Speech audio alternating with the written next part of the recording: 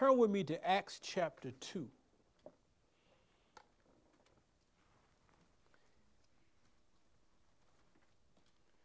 Acts chapter 2. I believe if you would look at your Bibles, Acts chapter 2 has about 40-something verses.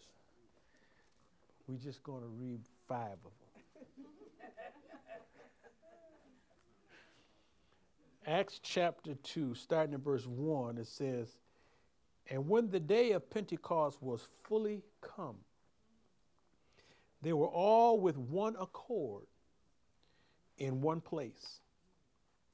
And suddenly there came a sound from heaven as of a rushing mighty wind, and it filled all the house where they were sitting. And there appeared unto them cloven tongues, which is split tongues, like as of fire, and it sat upon each of them. And they were all filled with the Holy Ghost, and began to speak with other tongues as the Spirit gave them utterance. And there were dwelling at Jerusalem Jews, devout men out of every nation under heaven." You may be seated. There are so many directions, so many messages, so many things that could be shared out of these verses. But this morning, we want to talk about getting on one accord. It is so important that God's people get on one accord. Amen. Man has created all kinds of football bowls. From the Rose Bowl to the Orange Bowl. They got the Cotton Bowl, the Peach Bowl, and of course we have Super Bowl. If I am correct about today, this is Super Bowl Sunday. Am I correct? Amen. I don't keep up with it, so I want to make sure I'm correct here. People have been getting ready for this day all year, so they can prove who they think is the best. Huh? Even though your favorite team did not make it, whether you were pushing for the Lions, whether it was the Packers, Miami, Cleveland, or even Chicago, no matter who your favorite, you are focused on these two teams that are about to play this evening. And just to let you know in advance, I'm not going to be long-winded to where you won't be able to make it to wherever you're going to go to look at the game. Amen. But commercials have been made that you have never seen on Super Bowl. Singers have been selected that will draw a crowd to come and listen and watch the Super Bowl. Ticket prices for the game are unreachable for the average person. So, people are getting together in homes.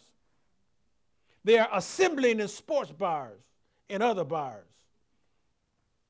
And some churches have set up for this very game.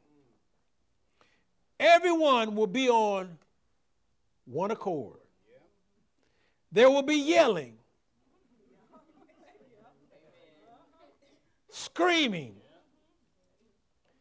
Wives are going to hide themselves from their husbands because there's such abuse happening on Super Bowl.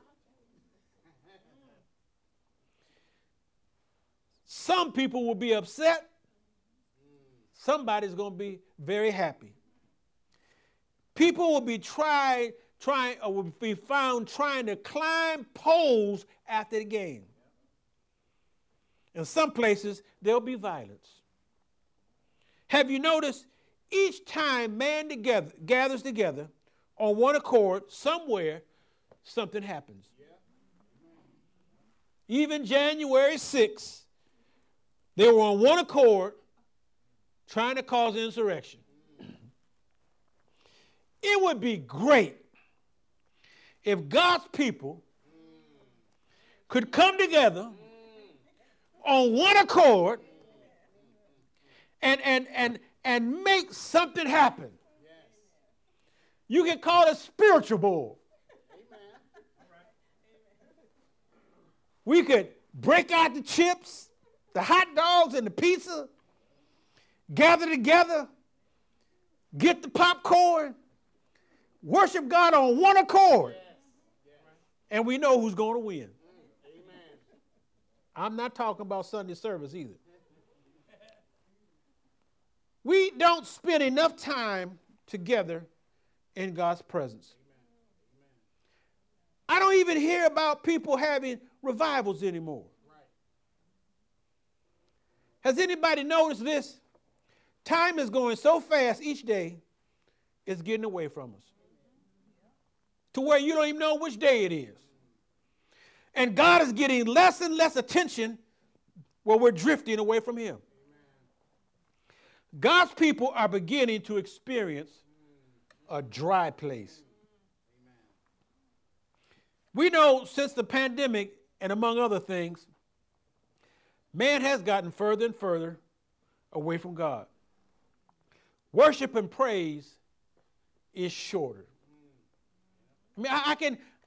Just here, and got to be honest. I'm ready to praise and worship, and next thing I know, I get a tap on the side. Get up! But things have gotten shorter. Services are getting shorter. Personal time spent with him is shorter. Our attention span with God is shorter. Can I get a witness this morning? But our demands are getting longer. We have shortened our fellowship with him, but God has not shortened his relationship with us. The scripture still says unto us, draw nigh unto God, and he'll draw nigh unto you. But instead of coming to him, many are pushing away from him. Can you see there is a famine in the land today? God's people are lacking, and we need much from him. In the Old Testament, Pharaoh had a dream, and God used Jacob to tell him what the dream meant. He showed him the famine and how to escape it. God has given us pastors according to his heart to feed us with knowledge and understanding so we may be prepared and escape the famine that is coming upon us. But with the world and man today, no one seems to be getting on one accord. No one seems to be listening to what God is saying. Countries are at odds with each other. Governments is fighting one another. Republicans and Democrats are at odds. Police and the people are fighting. Families are not speaking to each other. No one can seem to agree to anything, not even with daylight savings time. Some states follow the daylight savings time and other states don't. Notice in Hosea 4:1, the Lord said, hear the word of the Lord, you children of Israel. For the Lord hath a controversy with the inhabitants of the land, because there is no truth, no mercy, nor knowledge of God in the land. God has a dispute. He has an argument with them that are in the land, those that say that they know him. They have stopped seeking him. They will not listen and obey the word of the Lord. Today, Christians are not seeking and worshiping God as they should. It's not that the truth was not available then, and it is not that the truth is not available now. But what happened then and now is spoken in verse 6. Hosea explains, my people are destroyed for the lack of knowledge. Because thou hast rejected knowledge, I will also reject thee, that thou shalt be no priest to me. Seeing thou hast forgotten the law of thy God, I will also forget thy children. Do you understand that many things are happening to us, many things we go through because we will not listen to what God is saying. Don't go there. Don't do this, but we do it anyway. And flesh gets all messed up. It's not that God doesn't love us. It's not that God will not forgive us, but our body will have to sacrifice what we have done because we did not listen. God has given pastors, but man is rejecting them. God has given his word, but man is rejecting it. God has sent his son only for man to reject him. Man is not seeking God. He's seeking things. He has become selfish and self-centered. It's all about me, myself, and I. What is it or what's in it for me that you're asking? What am I going to get out of it? Today, God is not being taught in the schools, even in many homes. God is no longer respected by communities or the city. Church versus state. When the state wants or needs something, they call on the church to join them and be on one accord. They don't call on God for support. But when the church needs something, the state cannot agree, but expect you to call on your God. Children are being left to themselves more and more.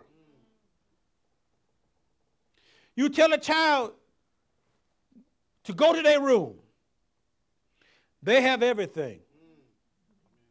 They don't need nothing from their room. All they come out for is to get something to eat or to go to the restroom. And when they get something to eat, you fix it for them. They got TV. They got phones. They got iPads. Whatever it is they need, they got it right there. So why do they need to listen to what you got to say? Now, let's look at what happened on the day of Pentecost. This was a time when every Jew from every nation assembled and came together and were on one accord. They had reason and they had purpose. They were not ashamed to come together. Even though they worshiped individually, they were taught and knew what this day was all about before the day of Pentecost. Israel knew about the blood on the doorpost in Egypt. Israel knew that God did what God did in the Red Sea. They knew how God fed them in the wilderness. They knew about the famine. From the writings of the scrolls, they knew about David and Goliath. They learned about Samson. They knew about Daniel in the lion's den. They knew there was a God because many times God delivered them when they cried out. Yet they went back to their own thing and God delivered them again. They knew there was a God. But in Christianity today, Christians are all over the world and are not on one accord. And cannot come together and agree totally on anything. For example, when Western Christianity Pentecost is celebrated, it is celebrated on the 50th day, which is the 7th Sunday after Easter. Eastern Christians refer to the entire 50 days of Easter through Pentecost. But wouldn't it be nice? Wouldn't it be nice if every denomination, every religion from all four corners of the earth could come together on just one day and worship and acknowledge what Jesus has done? The problem is everyone won't or can't even agree who Jesus is. If churches here could agree on Easter without the Easter eggs and the Easter bunny, it would be good. And it would be nice if Easter didn't jump every year from one month to another. 1 month is in March, the next month is in April. The truth be told, when it comes to Pentecost, you can trace it all the way back to the blood being put on the doorpost for the deliverance of Israel from Egypt. Now, I want you to drop down to verse 12 of Acts 2.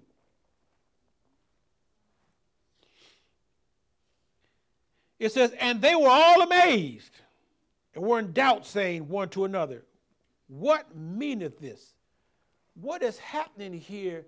This mighty rushing wind comes in, and everybody is talking. All these nations of Jews, all of them different. It says, others mocked and said, these men are full of new wine. But see, everyone had their own language they spoke and had a dialect that they could communicate with one another. What I'm saying is, as an example, if a person was from France, they speak French. And if a person was from Spain, they speak Spanish. But the person from France could not understand the person from Spain unless they had the same dialect, and the dialect here would be English. So as long as that person from Spain spoke Spanish, the French person would not understand. But when they spoke English, then there's an understanding. They had a common dialect together. Amen. But the apostles were speaking to them directly in their own language. A language they did not speak or was familiar with before that day. Here God showed them what one accord was all about. Amen. Just through the rushing mighty wind, just through speaking to everyone in their own language, God has not only put them on one accord, but has also gotten their attention. Amen.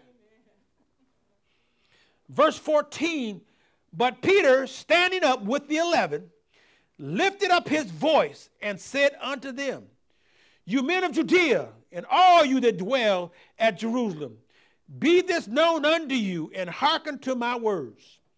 For these are not drunken, as you suppose, seeing it is but the 3rd hour of the day. But this is that which was spoken by the prophet Joel. They even tried to justify what was being said and done by accusing them of being drunk. You don't have much of a language if a man can get drunk and speak it.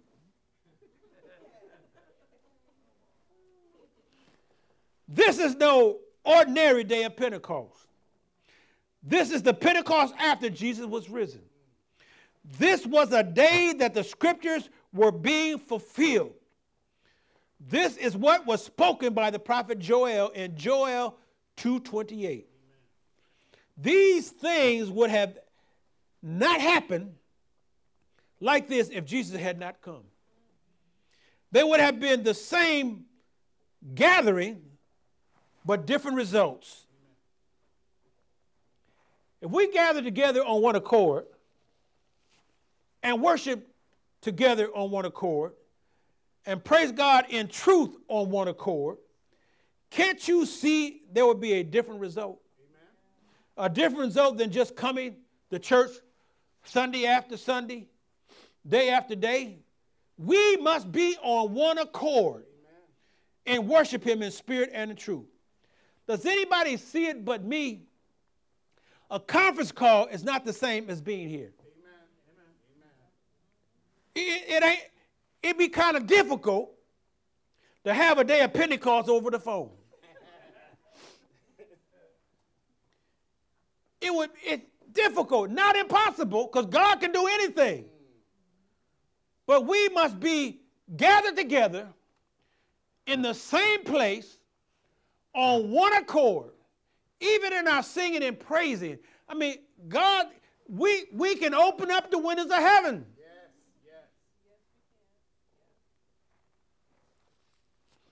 Verse 17, Peter said, and it shall come to pass in the last days, saith God, I will pour out my spirit upon all flesh, and your sons and your daughters shall prophesy, and your young men shall see visions, and your old men shall dream dreams.